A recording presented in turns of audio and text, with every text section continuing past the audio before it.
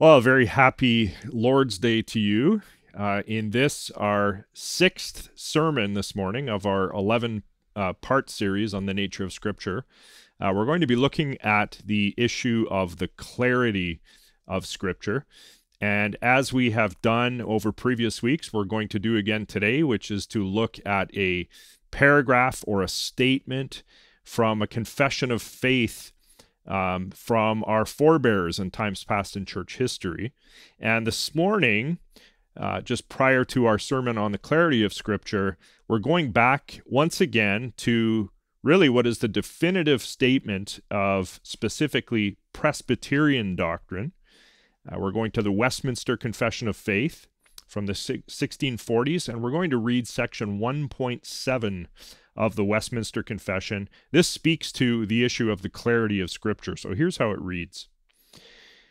All things in Scripture are not alike plain in themselves, nor alike clear unto all. Yet those things which are necessary to be known, believed, and observed for salvation are so clearly propounded and opened in some place of Scripture or other, that not only the learned, but the unlearned, in a due use of the ordinary means, may attain unto a sufficient understanding of them. Now, toward the end of that statement, when it speaks of the use of ordinary means to understand the Bible, what it's talking about there is the preaching and teaching of the Scriptures. So through the preaching and teaching office of the Church of Jesus Christ, the saints may attain unto a sufficient understanding of the Scriptures. So that's the reference there. Well, may God continue to bless your time in worship. I'll be back a little bit later to bring a message on the clarity of Scripture. Well, good morning, everybody. I hope that already in our time of worship, the Lord has been drawing near to you, strengthening you, nourishing you, giving you sustenance. As we turn to our time of preaching now, let's pause once again for prayer. Pray with me. Father in heaven, I thank you so much for each person who is watching this service right now. Lord, thank you for their love for you, for their willingness to serve you, for the grace that you've given each one, and for their desire to grow in grace. Lord God, we're praying now in this time of preaching that you would give us anointing for myself as the preacher, but also for listeners, that we would increasingly deepen in our love for you and for your word. Lord God, that we would indeed grow in grace during this time, and that, Lord God, you would be glorified, that you would be magnified and honored in everything we do. We pray these things in the name of our Master and Savior and Lord, Jesus Christ. Amen. Erasmus was a contemporary, lived at the same time as Martin Luther. Erasmus was a humanist scholar who maintained his membership in the Catholic Church for his entire life. One of the claims of both Erasmus and the Catholic Church, in fact, one of the claims that they were making in the early 16th century was that the average person in the church undoubtedly needed the help of Mother Church if that person was ever to understand Scripture properly, because, said Erasmus and said the Catholic Church, there are things in Scripture that are so difficult and so obscure that even learned members of the clergy have a hard time understanding them. The idea was, what hope does the average person in the pew have? What hope does that person have as they try by themselves to understand Scripture if even clergy find Scripture to be difficult? Erasmus and the Catholic Church argued that the average person most certainly needs the aid of the Holy Mother Church for the reading and for the understanding of Scripture. And of course, one of the obvious dangers in that particular 16th century context was this.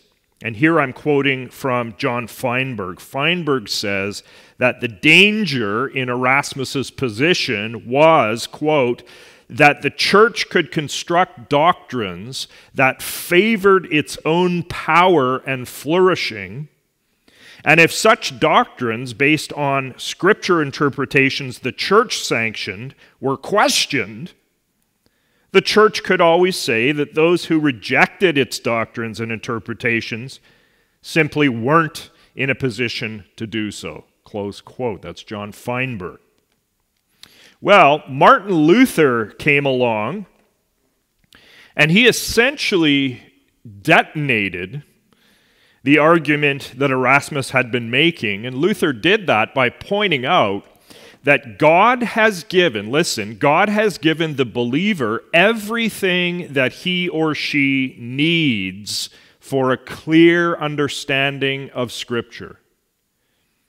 Luther spoke about God securing for the believer both external clarity and internal clarity when it comes to Scripture. Well, what was Luther talking about here? External clarity has to do with the fact that the Bible has come to us written in plain language and can be understood on an intellectual level by the average person. External clarity means that the Bible does not come to us written in some sort of code language. The understanding of Scripture is not reserved for some spiritually elite group of people. The Bible was written so that every person might understand it. Kevin Van Hooser is an author who helps us grasp this idea of external clarity when he says this, quote, "The external clarity of Scripture means that any well-intentioned interpreter who follows the rules of language and literature can discover the author's intended meaning, intended message." Well, that's a little bit about Luther's external clarity of Scripture. But as we said, Luther also spoke of internal clarity. And here, what Luther was getting at was the Holy Spirit's work. The Holy Spirit's work as we approach Scripture, where the Spirit opens our eyes to the truth of Scripture, where the Spirit overcomes our spiritual blindness so that on an internal level, we see the Bible for what it really is. Internal clarity has to do with the work of the Spirit in bringing us to see the truth of Scripture and to apply the truth of Scripture to ourselves and to obey it. Internal clarity. Now, Luther argued that both external clarity and internal clarity, the external and internal clarity of the Scripture, both are necessary for us. Both must be held together. And in fact, God has generously provided both of them to us. Well, friends, this morning, our subject is the clarity of Scripture, or as it's sometimes called, the perspicuity of Scripture. Now, that word, perspicuous, this word means, very simply, clearly expressed or presented. Clearly expressed or presented. Luther and the Reformers argued that Scripture is perspicuous. Scripture is clearly expressed or presented. Now, we would expect, would we not? We would expect that if a great king issued a very crucially important edict, that king would want his edict to be as clear as it possibly could be. God, the great king, the King of Kings, God, in issuing his Bible to us, in issuing his word concerning our salvation, concerning our rescue, God has made his word as plain and as clear as it possibly could be. Now, this morning we're focusing our attention for the most part, on the external clarity that Luther talked about. So that is to say that we're focusing on the written text of Scripture itself and its clarity. The written text of Scripture itself and its clarity. Next Sunday, Lord willing, we'll talk a little bit more about the other side, internal clarity, where the Spirit does his work in us. But for now, we're talking about, and this is very important, we're talking about the clarity of Scripture. The clarity of the Bible itself. When we speak of the clarity of Scripture, we are asserting that God himself has spoken and that he continues to speak through his written word, and that because God is clear, his word also is clear.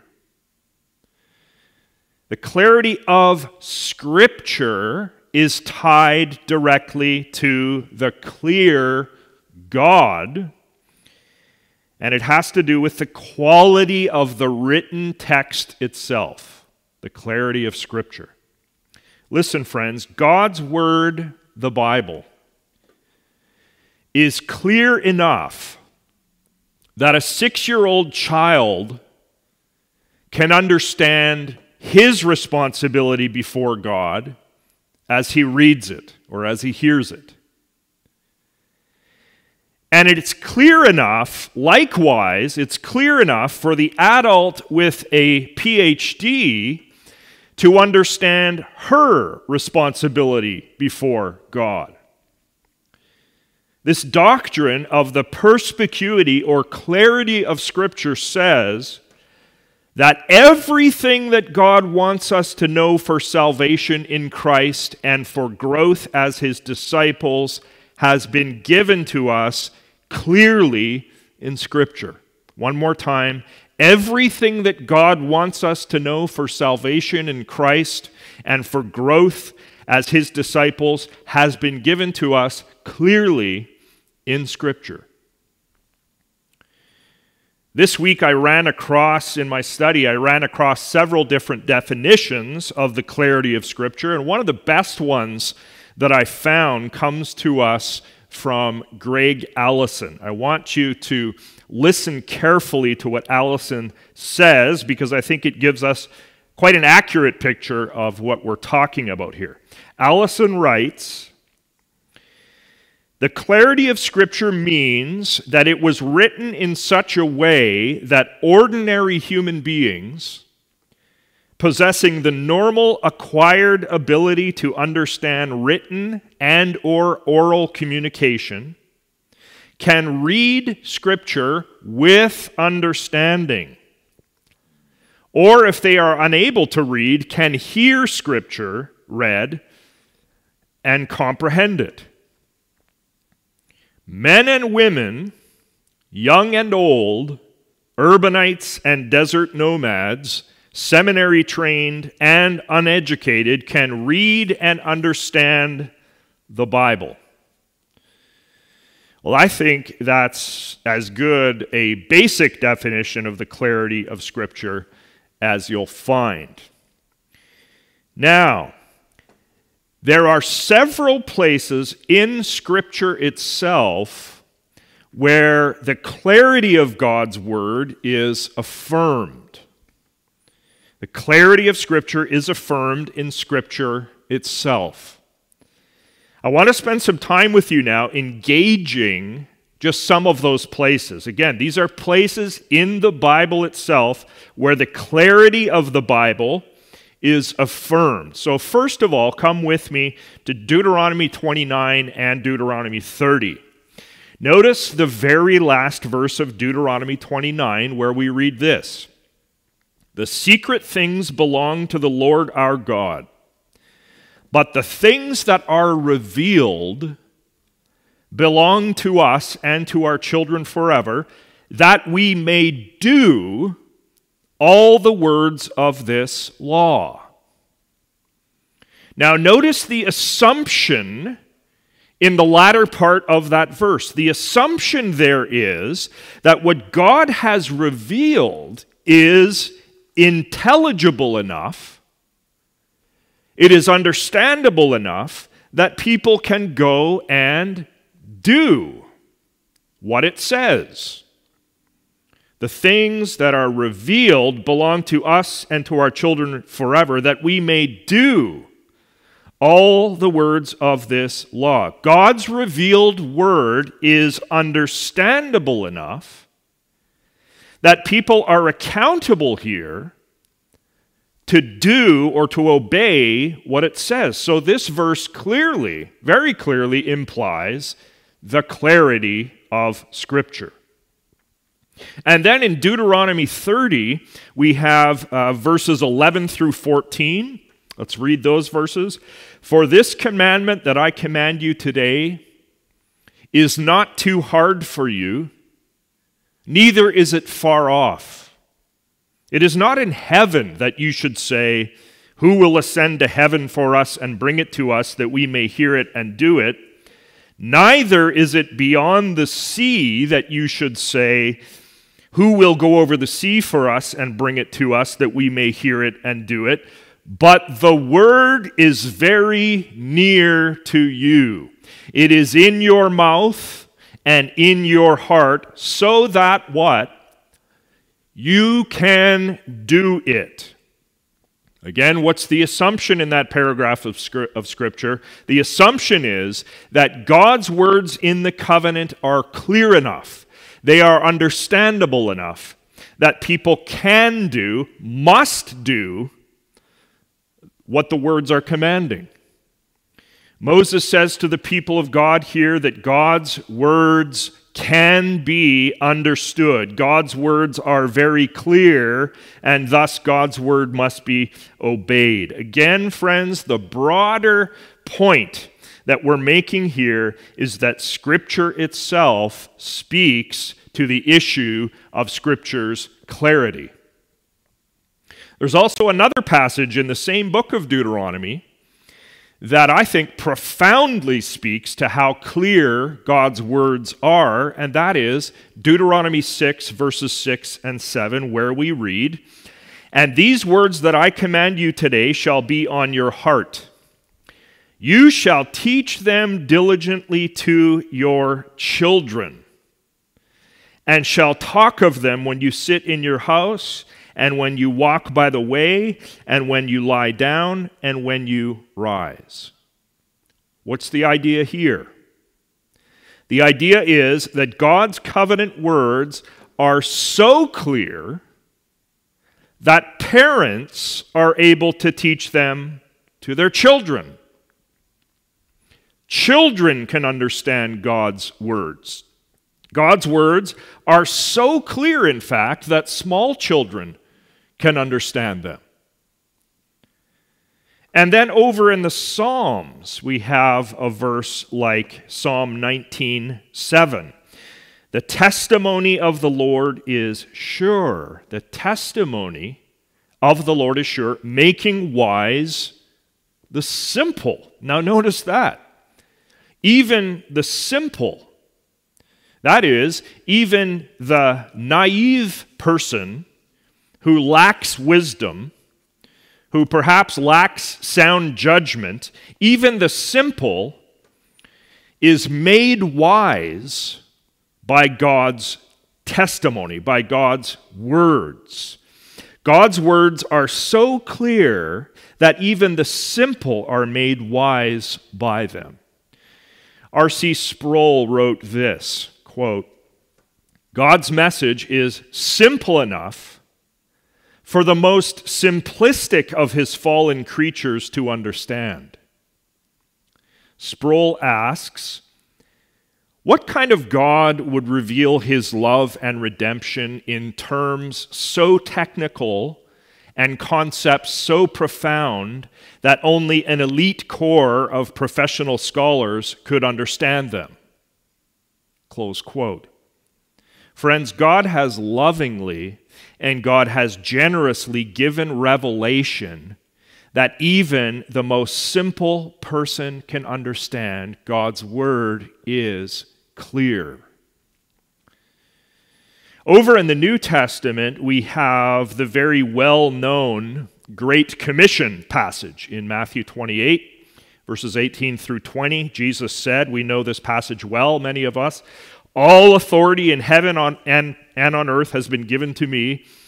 Go, therefore, and make disciples of all nations, baptizing them in the name of the Father and of the Son and of the Holy Spirit, teaching them to observe all that I have commanded you. And behold, I am with you always to the end of the age." Now notice there, won't you, that among other things, Jesus puts a premium on us making disciples and teaching those disciples to do what? To observe all that he commanded. The assumption that Jesus makes there is that the deposit that we have of his saving work, and the deposit we have of all that he commanded, which is what? It's the Bible. That the Bible is clear enough, Jesus assumes, it's clear enough that through it, people will come to faith in Christ and become disciples of Christ and learn to understand his commandments and observe his commandments. Jesus here assumes that the word is clear for salvation and clear for matters of discipleship, and that the word of God will be that way after he is gone off the scene on the earth, that the word will be that way in the year 300 AD and in the year 1625 and in 2020 and beyond.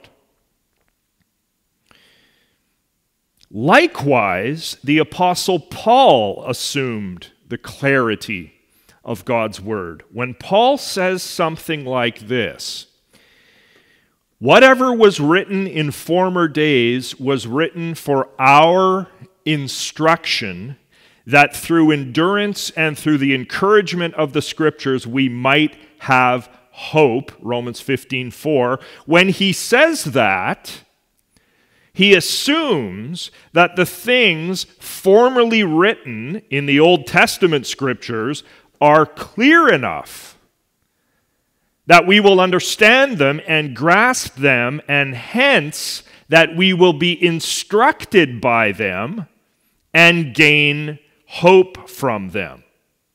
In Romans 15:4, Paul assumes the clarity of written Scripture, just as he assumes the clarity of Scripture over in 1 Corinthians 10 when he says that the things that happened during the Exodus took place as examples for us. 1 Corinthians 10:6.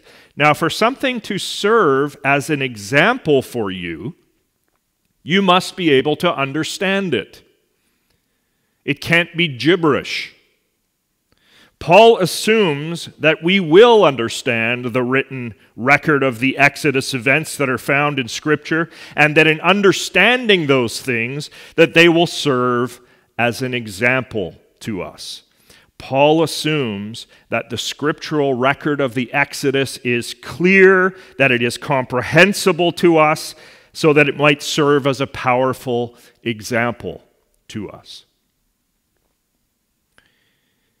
Now, friends, for all that we've just said, all that we've just pointed to regarding the clarity of Scripture, I want to be clear. What we're not saying is that every part of Scripture is easy to understand. In fact, there are parts of Scripture that are hard to understand. But listen, there can be a difference between something being hard to understand and something being clear. Again, there can be a difference between something being hard to understand and something being clear. Words can be crystal clear, but still hard for us to understand. For example, take time to read this sentence to yourself. Just give you time to read this sentence.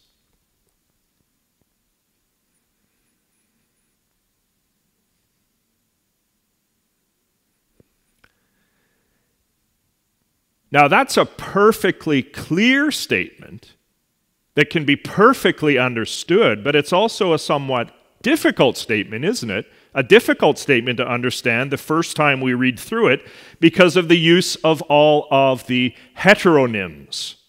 Read, read, lead, led. So, properly understood, the sentence reads like this. Read rhymes with led, and read rhymes with lead, but read and lead don't rhyme, and neither do read and led. Okay, so again, the basic point that we're making here in this, the basic point is that words can be perfectly clear, but still hard for us to understand. Perfectly clear, but still hard to understand. The Apostle Peter, in 2 Peter 3:16, he comes out and admits that some of the things in the Apostle Paul's letters, for example, some of those things are hard to understand. That's the language he uses there. But again, being hard to understand is not the same thing as being unclear. Paul wrote under the inspiration of the Holy Spirit in a very clear manner. It's just that some of his words are more difficult for us to understand than others. Clear Scripture does not necessarily mean easy Scripture, or Scripture that's always elementary to grasp. It may be difficult. We may need to grapple intellectually with texts of Scripture, and we may need to do detailed interpretive work. Not everything is obvious. Some passages have a sort of mystery about them. We need to dig deep and study them.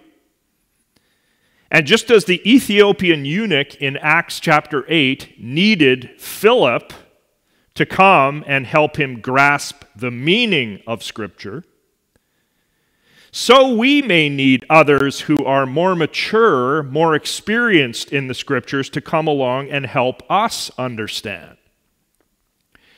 I have several commentaries on biblical books on the shelf in my study. I use those commentaries very amply in my sermon prep.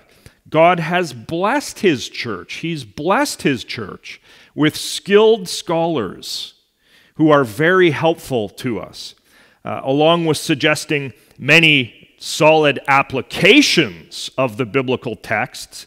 The commentators can also assist us greatly. They can assist us in sorting out difficult passages. We may indeed benefit from the interpretive help of other believers, people we know personally, or from the help of the pastor who's preaching, or the help of other believers whose books we read. We can benefit from that as we seek to understand and interpret Scripture. But accessing that kind of help is very different. It's very different than saying, as Erasmus and the 16th century Catholics were saying, that the Pope and his priests are necessary to bring clarity to an otherwise obscure Bible. It's very different than that.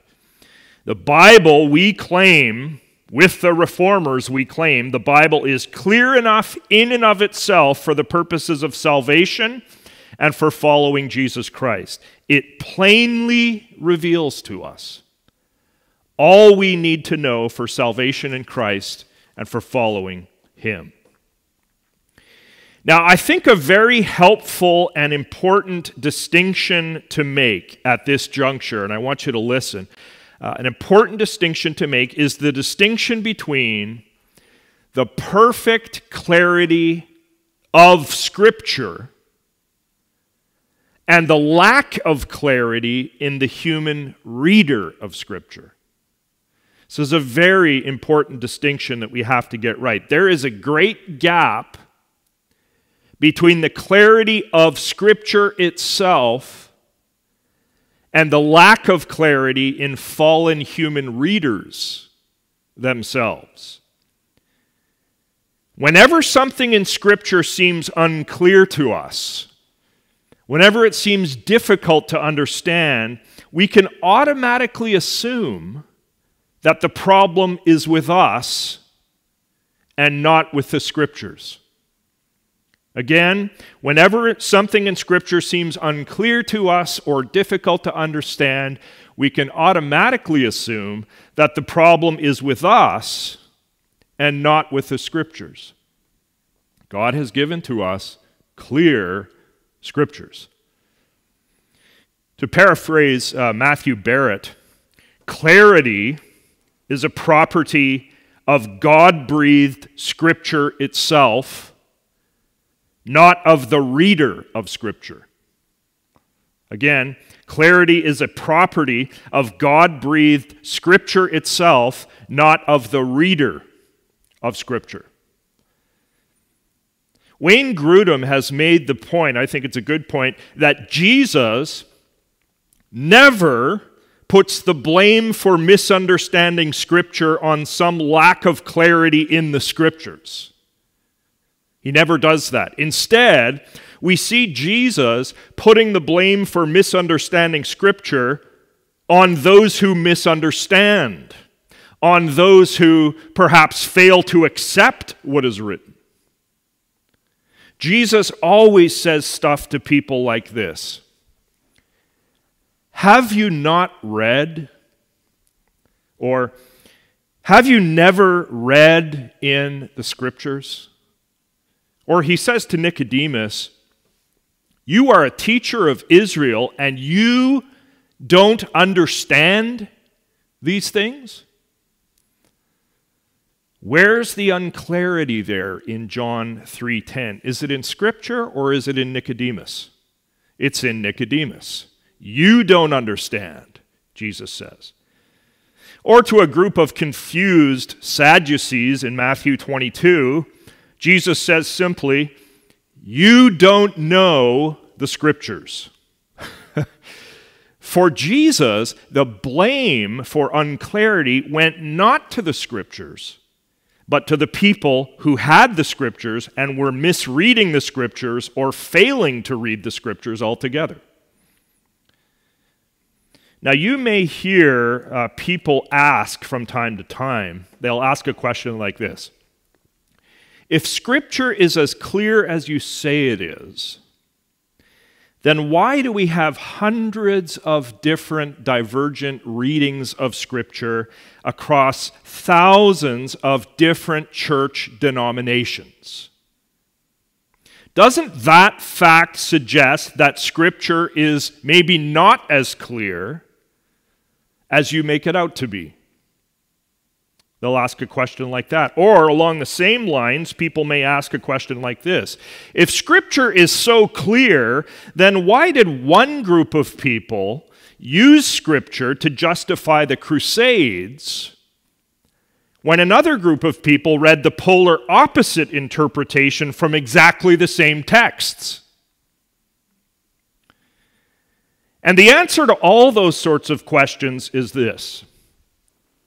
Scripture itself cannot be indicted for being unclear. The reason we have had and we continue to have so many divergent readings and differing interpretations of Scripture is because, as people living after the fall of humankind in Genesis 3, we are unclear. We are unclear. We are confused and darkened in our thinking. Scripture is not. If we want to look at a passage of the Bible and pronounce upon it, Scripture is unclear here. What have we just done? What we've just done is we've placed our finite, darkened powers of reason and judgment, we've placed those things above the clarity and the authority of the text of Scripture. And before God, that is a dangerous business. A dangerous business. Well, friends, as a summarizing sort of statement here, take you back to Kevin Van Hooser again, he says this: it is highly misleading to charge the text with obscurity, when in fact the unclarity resides where? In the psychology of the human knower. Here's the great reality, friends. Sin has hampered our spiritual sight. To use Luther's picture, if the Bible is like the shining sun, bright and clear, it's our spiritual sight that is covered with mud so that we can't see the sun clearly. The Spirit works to take the mud off our spiritual sight. More on that next week. And the Spirit does that so that progressively we see the perspicuous, shining, clear Word of God ever more clearly. Well, as we land this plane today, so to speak, as we work toward a close, I want to remind you once again that our Lord Jesus Christ, the one sent by the Father to reconcile sinners like you and I to God by his shed blood on the cross, Jesus had nothing but confidence in the clarity of his Bible, which at the time was the Old Testament. And we can see this confidence on display in many of the questions that Jesus asks and in the statements that he makes. In Matthew 12, when the Pharisees were raising questions about Sabbath observance, what did Jesus do? He took them immediately to the Scriptures. Twice, he said to the Pharisees in verses 3 and 5, Matthew 12, twice he says, "Have you not read? Have you not read?" Jesus pointed them to the Scriptures for the solution to their Sabbath problem. Jesus assumed that the Scriptures were clear enough that the Pharisees should not have the issue that they were having. Jesus had confidence in the clarity of Scripture. And we see the same pattern from our Lord in Matthew 19:4. "Have you not read?" again. And in Matthew 21:42, "Have you never read in the Scriptures?" And in Matthew 22:29, "You are wrong because you know neither the Scriptures nor the power of God." And 2 verses after that, in Matthew 22:31, Jesus says, "Have you not read what was said to you by God?" And in John 3:10 again, to Nicodemus, "Are you the teacher of Israel, and yet you do not understand these things?" Friends, the case is crystal clear, no pun intended. It's crystal clear that Jesus had solid, abiding confidence in the clarity of Scripture. If people would read Scripture carefully, read it humbly, read it diligently and prayerfully, so many of their questions and issues would be sorted out. Mark Thompson, in his book, A Clear and Present Word, The Clarity of Scripture, he's written a whole book on this, he says, quote, "To confess the clarity of Scripture is to adopt the same attitude as Jesus demonstrated in his own use of the Old Testament." Thompson says, "To confess the clarity of Scripture is to align ourselves with the confidence of the apostolic writers who appealed to the Old Testament as intelligible and decisive, even when addressing predominantly Gentile audiences." Close quote. My friend, this morning I ask you, even as you watch, do you have confidence in the clarity of your Bible? Are you in the company of the Lord Jesus Christ and his apostles on this very important matter? Do you take it for granted that because God is clear, his written word is also clear? Clear enough that a well-intentioned reader can come to Scripture and discover there all things necessary for salvation and the Christian life. Do you have confidence that way? Do you have confidence in the clarity of Scripture like Jesus and his apostles did? As Matthew Barrett has pointed out, our position under the Bible is the position of pupils and not masters.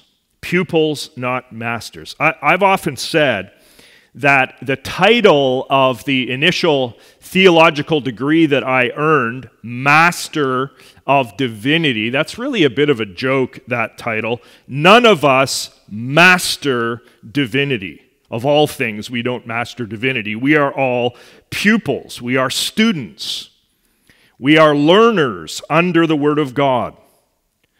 Which means that if there are places in Scripture that we find difficult to understand, we approach those issues humbly as pupils, knowing that at the end of the day, the difficulty in our understanding is with us and not with God's clear word.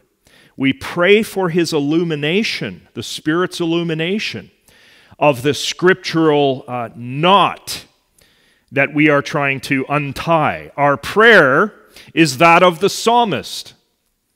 Open my eyes that I may behold wonderful things out of your law. And alongside our prayers, we also do the spade work of studying the text or texts further and seeking the wisdom that God has given to other students of the Bible across the ages. And we know and we trust that the resolution to our difficulty does exist. It does exist, even if we can't quite see it at the moment, because God's word is clear. Let's pray.